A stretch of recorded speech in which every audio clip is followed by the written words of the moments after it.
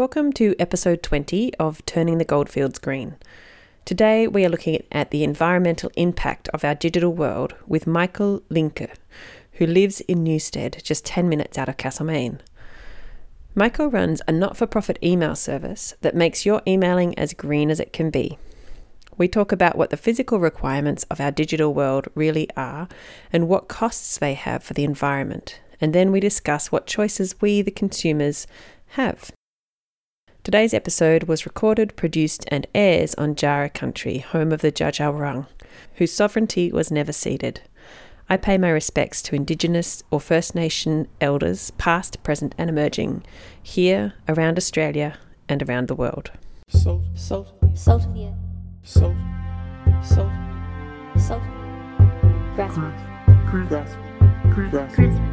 Grassroots. Salt of the earth people. Grassroots change. Saltgrass. Listen to all episodes of Turning the Goldfields Green on saltgrass.podbean.com. Michael, tell me a bit about yourself and how it is that you have started your green email business. Okay, I grew up in Germany. I studied computer science there and worked a little bit in research. And I came to Australia 6 years ago to live with my partner here and did a little bit of traveling in between. And I would say that probably my mom already influenced me a lot about the environment and Go, Mum. to live sustainably. Yeah. And that just influenced my perspective on everything and learning more about computers and how they work. It's fascinating. The internet gives us so many opportunities. Especially in lockdown. Imagine being locked down without access to the outside world via the internet. Oh, yeah, definitely. It would be so difficult to communicate.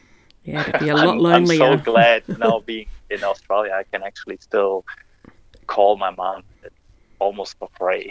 Yeah, exactly. And see how she's going, make sure she's all right. Yeah. Yeah. So how did that lead to your green e-business? Well, I think just understanding more of how it all works, you also see the cost of it all and what's involved, all the complex things and technology that are kind of hidden from the consumer because people don't know, and in a lot of cases also they don't pay for things directly. Yeah. Like a lot is financed with advertising, and that means that people actually don't know how much it costs. Yeah, sure. To see a website or to be able to email and to watch things. Yeah, but it has a big impact. I looked it up at some point, and apparently the whole internet, everything together, is like 2% of the global carbon emissions, which is pretty similar to all aviation, like all flights in the world. That's amazing, isn't it? That's pretty huge. Yeah, so that's the ballpark figure. It is huge.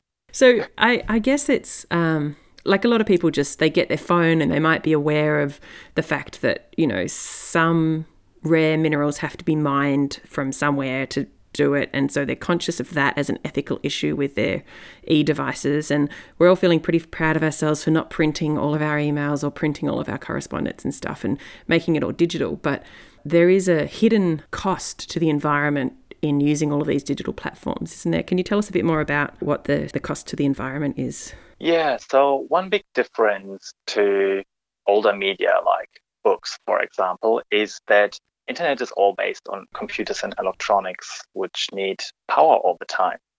So if you print a book, you do that once, and then you can read it as often as you like. You don't need any more electricity. But with digital, it's different. So if you go to your computer and you enter the name of the website, that computer, it talks to your Wi-Fi box, and that one talks to your internet service provider. And there it goes from computer to computer, has several connections, and there are cables everywhere in between, and they all need power until it comes to a computer that actually stores the website you want to see, and that takes your request. Okay, you want to see that website, and then looks up that website on the hard drive and sends it back to you. And in all that, there's a lot of infrastructure involved, all the cables in between and all the computers on the way. And even just the buildings that the computers are housed in and... Yes. Yeah, they're huge data centers. It's like a huge warehouse. I don't know. I sometimes think of it's like a library where every book is a computer. Yeah, right. Yeah. And the computers need to be powered, but they also produce a lot of warmth. And then these centers need to be air conditioned. That's a huge cost as well. So they all need to be room temperature. And that's very expensive. It's very expensive for the environment as well as to the hip pocket. Yeah, exactly. In one of the earlier episodes, I talked about the cost of refrigerants, which is, of course, in your air conditioning units. And they are one of the worst things for the environment if they're not taken care of responsibly at the end of the life cycle of that piece of machinery, the air conditioning unit or the fridge. It's one of the worst things for our greenhouse gas emissions and things like that. So that's definitely something to be mindful of. And we don't have any control over how these companies are managing their offices and their warehouses and all of the things that go with it, like their air conditioners. Yeah, to a degree. I mean, luckily, because it's all cost, they try to minimize these expenses. But there's also a growing awareness of that. And a lot of big companies are now publishing how much carbon footprint they actually have, and they try to minimize that. And people have a choice. I mean, if you run a website, you can ask for a green provider. You can host your website somewhere where it's more green, where, for example, they use carbon offsets, or where there's hydropower to run the service. And you can choose to be more efficient with your website as well. For example, not have too many big videos or big images there. Think of how you transport your message, or how you, bring the message across without wasting too much. And that has a big impact as well. Yeah, so the more images and videos there are, the more memory there has to be held in some server somewhere far away. Yeah, and for example, a news website, a lot of them have more than half of their traffic advertising. Yeah. So that's how they fund themselves. That's not actually what you want to see. You want to read news, but most effort, most electricity is actually consumed by advertising, which is not needed. Yeah, which I guess, given that most news sources are free to consume, they do have to have advertising to stay afloat as a business. Yeah, it's a tricky one, definitely. All right, so what options are there? You have created a not-for-profit organisation that offers ethical emails. So what does that mean? Yeah, so that's just focusing on email, one part. So we try to be very sustainable, which means we use a server in Australia, so the data doesn't travel that far and doesn't use as many intermediate computers and power on the way. The company we kind of rent the server from, they're carbon neutral, so they buy carbon offset. It would be great to have renewable energy for that, but I'm not aware of a single hosting provider in Australia that actually does that. So Australia needs to catch up there a bit, and we need different sources of energy. You can purchase green power in your electricity plan, but I guess it doesn't mean you're actually using green power. It just means that the energy provider is committing to invest in renewables a certain amount, but you're probably still consuming coal-fired power. Exactly. So it's a calculated balance. Yeah. So it's basically like carbon offsetting as well. We try to make our website as efficient as possible, not using big flashy images that are not needed, and just trying to choose technology that is very efficient. We don't have any ad, which means that people also need to pay for the service, to also be aware of what it costs and to be transparent there. So it's a direct transaction. And I guess as a not-for-profit, you can charge an amount without people going, oh, you're just making a bunch of money off us. Yes, of course. Yeah. I'm a real fan of not-for-profits, I think, because I think every purpose of a company should be for the people, and it should be for the purpose and not for someone else's profit. And that's what we are doing here. Yeah, great. So all the money people pay for their email service actually goes into developing that email service and running it. Yeah, great. So the question I was thinking of earlier was I think in my head, and possibly in a lot of people's minds, there's not actually physical cables running our data around. It gets beamed up into a satellite and then beamed back down. But what you're saying is that's not actually true. Yeah, so of course, if you use your mobile, you send signals to the nearest antenna, which is probably in a few kilometers radius. But from there on, it's cables. That is the most efficient way. Sending the signals to satellites and back would be too slow. So they're actually cables, and they're cables between the continents. Like we have a cable from Sydney to the USA, and it's 10,000 kilometers long. Really?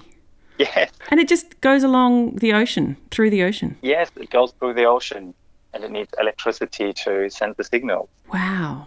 And does it come up at Hawaii and get a boost and then keep going or something like that? I'm not sure if it's Hawaii, but there are some islands on the way where, it goes first and then goes further on. Yeah. And how does it not get, bumped by a whale or hit by a ship? It must be a certain depth. It's a certain depth, and it's a pretty solid construction as well. That's amazing. There were cases, actually, I think the east coast of the US at some point, they had connection problems, and it turned out that a shark bit into a cable.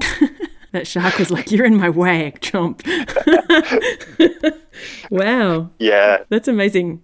I can imagine all sorts of coral reefs and seaweeds growing on it and it becoming part of the ocean.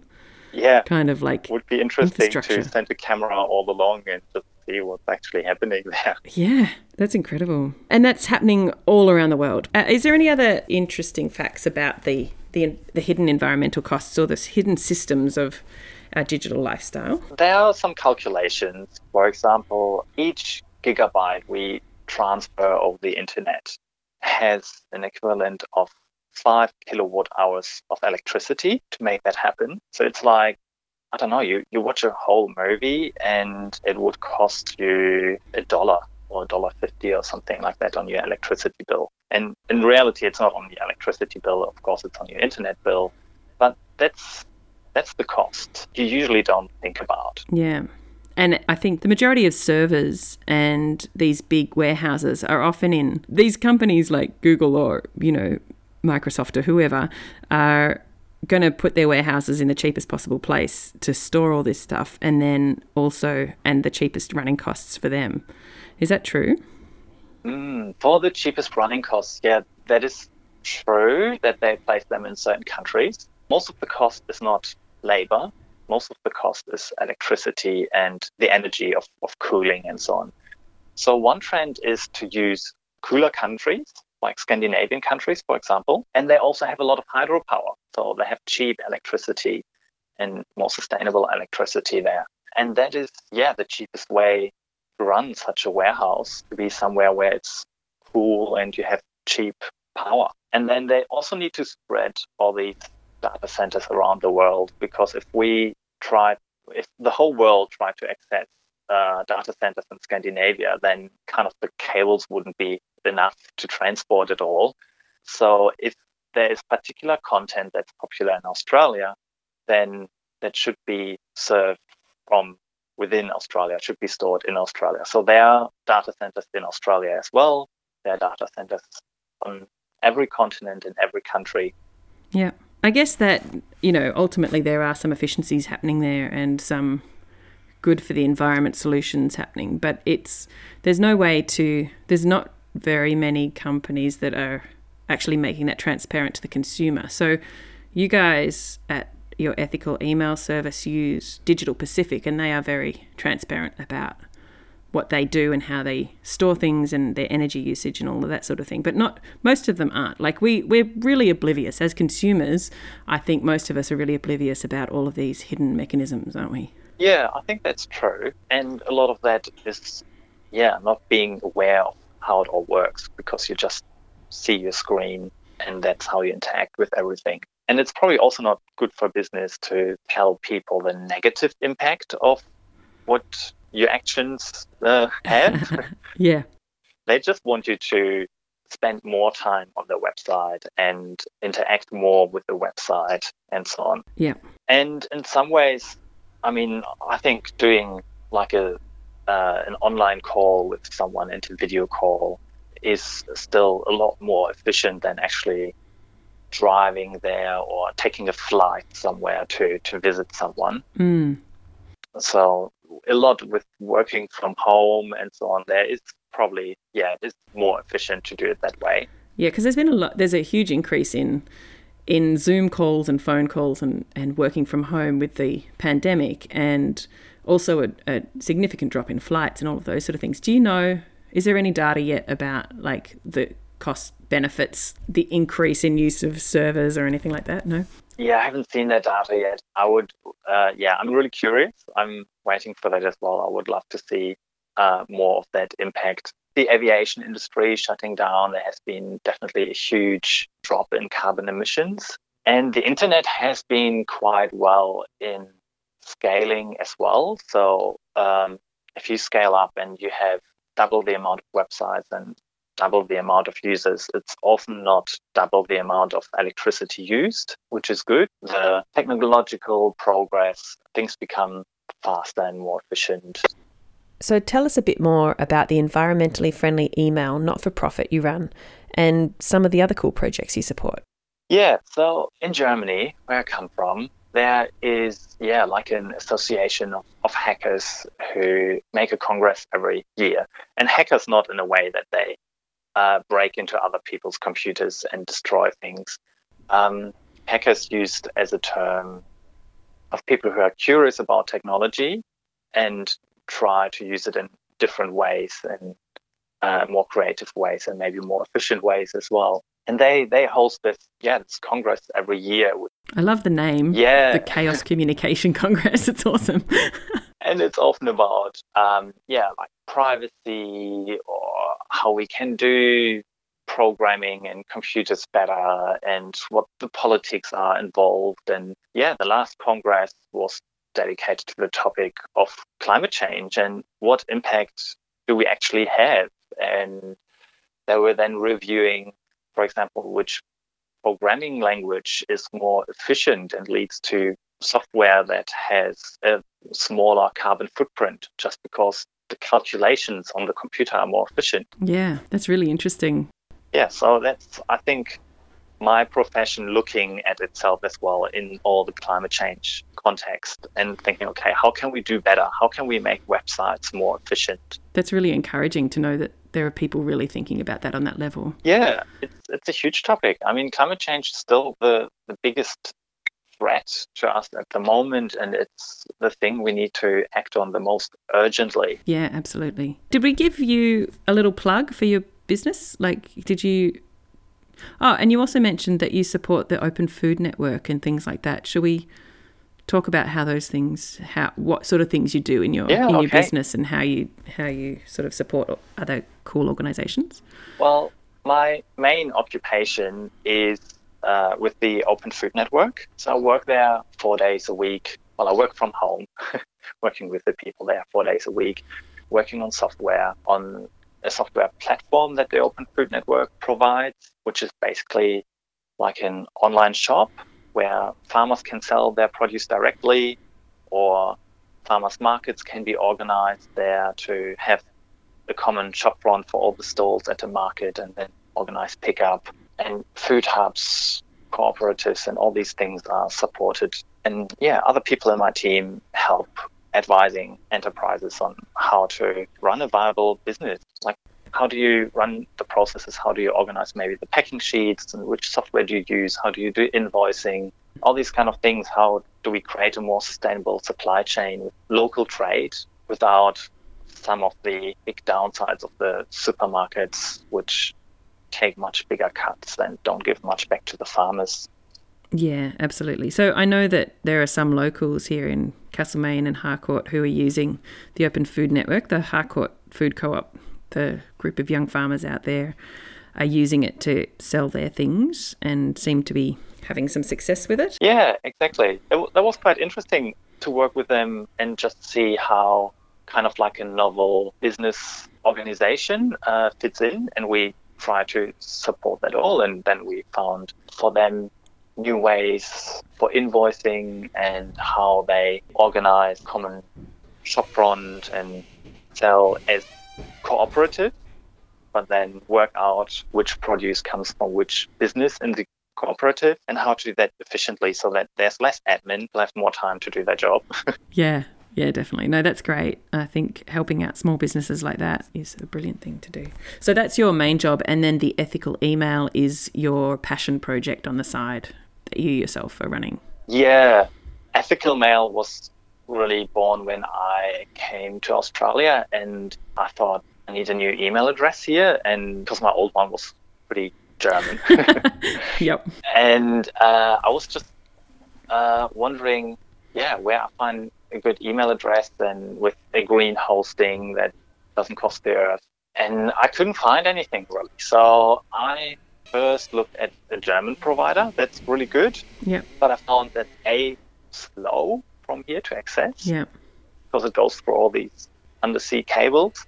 The other thing was that, I wanted to start something more sustainable. And that's where I then chose to found a not-for-profit, really.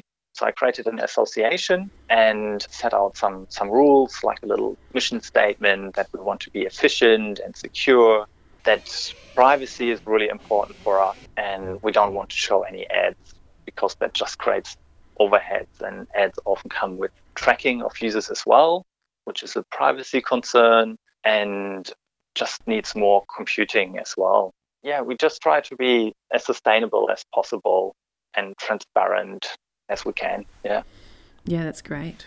Obviously, you've been doing it for about 8 years now, and it's still chugging along. I came to Australia 6 years ago, and I think I started this project maybe 4.5 years ago.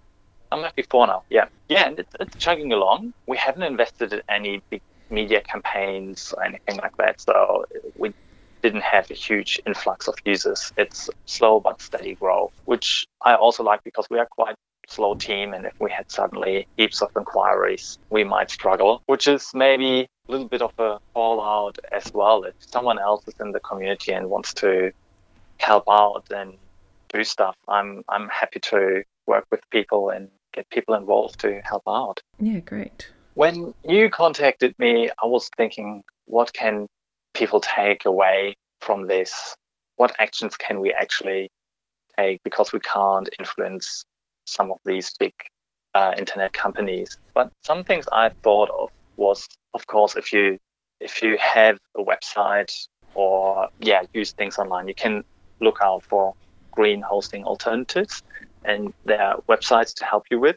We can probably put that in the links section. Another thing I thought of is actually installing an ad blocker in your browser. That's something that for a lot of people, that's just normal. That's what they do, and other people don't know about it. So you can just install a blocker and suddenly you don't get ads anymore? Yeah, so that's for websites. So it's in your browser. If you use Firefox or Chrome or whatever, you can install a little plugin, and it filters all the advertising on all websites. In some cases, even if you watch like Catch Up TV online, it can cut some of the ads out there. Wow. Which is a huge win for your bandwidth. It's all quicker, you're less distracted, and it makes it all greener. Yeah, because you're just consuming less data. Exactly. Yeah. Yeah, great tip. So is there a particular thing to look up when you're doing that? One good plugin is called AdBlock Plus. Yeah, for most websites, it just works really well. There are some websites where you will find that the website kind of tries to detect that and then gives you a message of, we don't tolerate ad blocking.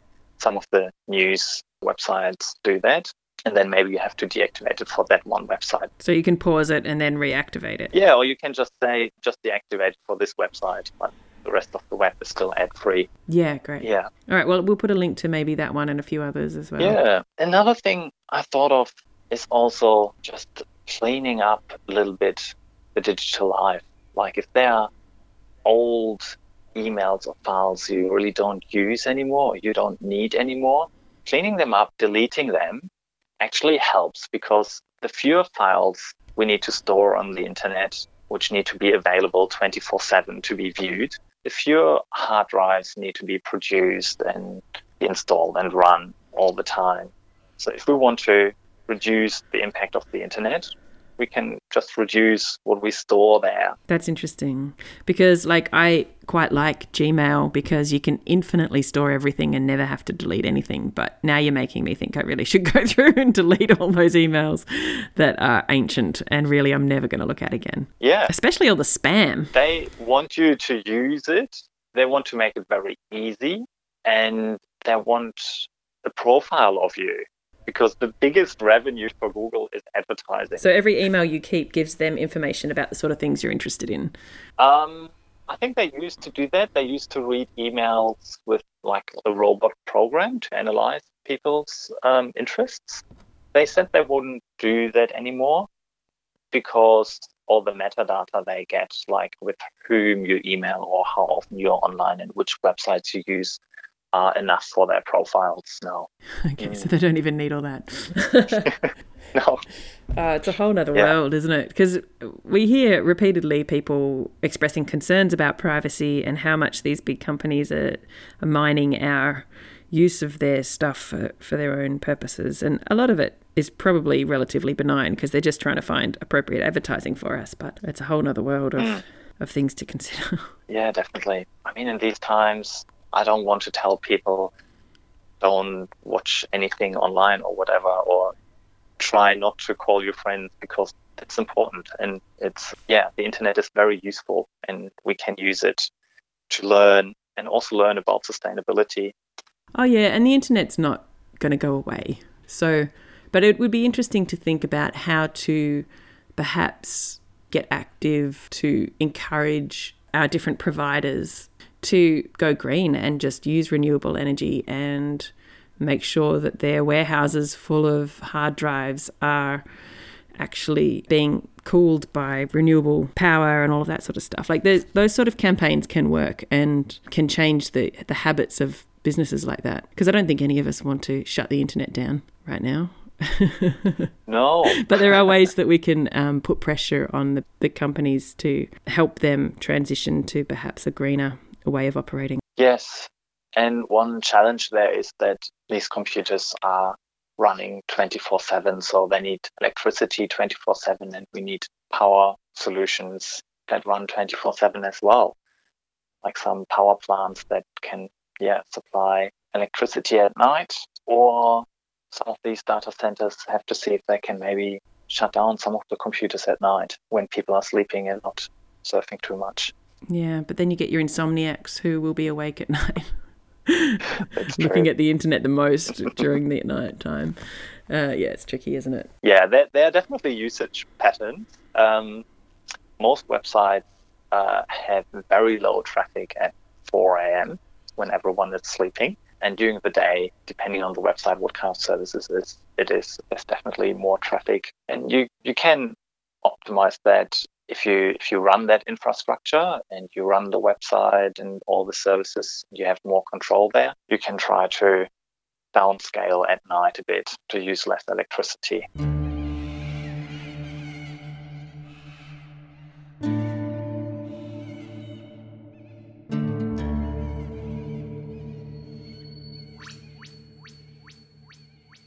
That was Michael Linke talking about how our increasingly digitalised world is impacting the environment. I have put a bunch of links related to the things we were talking about in the links section of the podcast, so that's saltgrass.podbean.com. Some of them are really interesting, like an infographic about the carbon footprint of the internet, and also a map showing where all the data cables are running through the oceans of the world. So if you're listening on the radio, check out saltgrass.podbean.com. And if you're listening to this as a podcast, well, you know where to look. Now, a little segment I like to call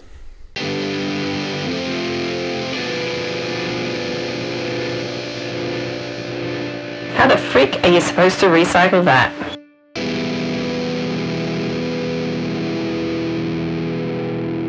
So another part of the digital equation that Michael and I touched on but did not go into depth about is the impact of the actual devices that help us consume everything that is on the web.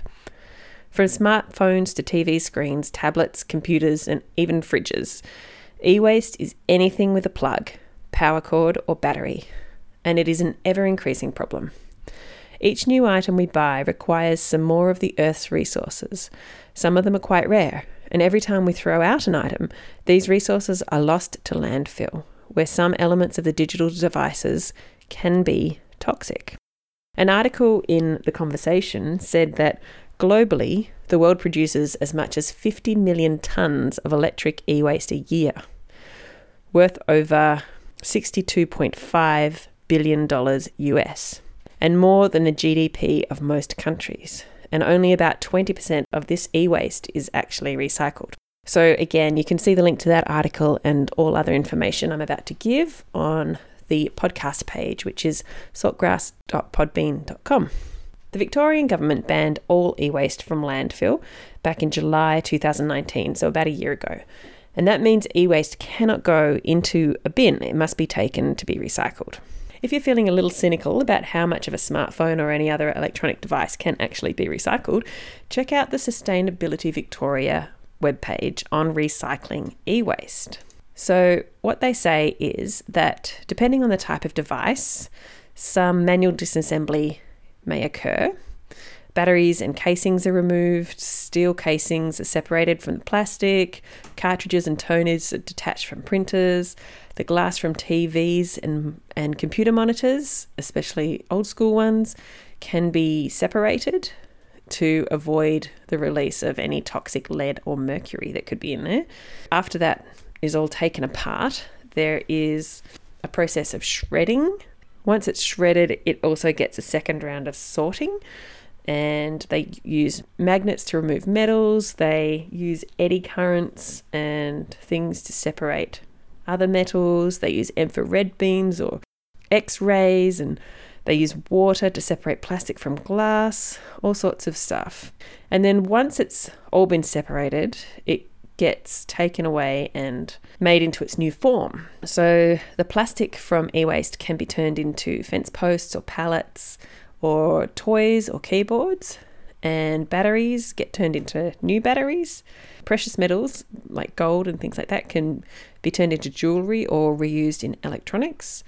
Glass can go back into screens for TVs and monitors or be turned into homewares, and metals can be recycled indefinitely or turned into cables, which we know now that we need a lot of to span the oceans of the world, apparently. So that's what happens to things when they get the e-waste, when they get recycled. So almost every part of it, it seems, can be reused and recycled. If you're in Victoria, here in Australia, you can find out where your local drop-off points are by going to Sustainability Victoria's website. They have heaps of great information, and you can search by postcode for the closest spot to where you live. It's interesting to note that here in Castlemaine, you have to pay fees for e-waste.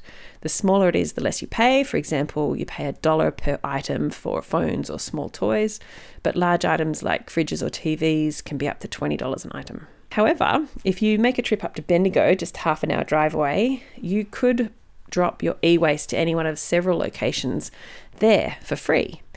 And I think it depends on your local council and the waste recovery provider that they have contracted. So do a little research. It could be worth your while to make a little trip to get rid of your e-waste a little bit more affordably. It's a very bad thing. Let me just say, it's a very bad thing to dump your fridges and things in the bush or anywhere else. It's not even something you should consider for lots of reasons, but one of them is that if the refrigerant gases escape, they are some of the worst greenhouse gases in our atmosphere and do a lot of damage and take us closer to dangerous climate change faster. So don't do it. Don't do it, whatever you do. So it's not that hard to take care of your e-waste. You can have a box and gather it and just do one trip when you're ready. It's now not allowed to go into the bin and it must be recycled, but not in your household recycling bin. Just to be clear, you got to take it to the tip or the recycle centre, as mentioned. So check out the links in the podcast page for the Sustainability Victoria links and a few others, and all of the stuff that Michael was talking about earlier in the show. Salt of the earth. Salt. Grassroots. Salt of the earth people. Grassroots change. Saltgrass. Listen to all episodes of Turning the Goldfields Green on saltgrass.podbean.com. My name is Alison Hanley and I have been your host today. I hope you've enjoyed the episode. If you're interested in any of the books, articles or websites mentioned in the show, you can find links to them in the episode description at saltgrass.podbean.com. You can follow us on Facebook or subscribe to our emailing list to get reminders and updates about the show. Email us at saltgrasspodcast@gmail.com. We'd love to hear from you if you have ideas for topics, know someone amazing we should talk to, have a recycling tip, a green product review, or have a song recommendation. Again, email us at saltgrasspodcast@gmail.com. This program was made possible with support from the Community Broadcasting Foundation. Find out more at cbf.org.au. This program was produced in partnership with the Mount Alexander Sustainability Group, MASG, and Main FM. It should be noted that the statements and opinions of myself and the people I interview are not the official positions held by either Main FM or MASG. We welcome feedback and responses to the ideas expressed on the show. If you would like to respond to something discussed on the program, we'd love to hear from you. Email us at saltgrasspodcast@gmail.com.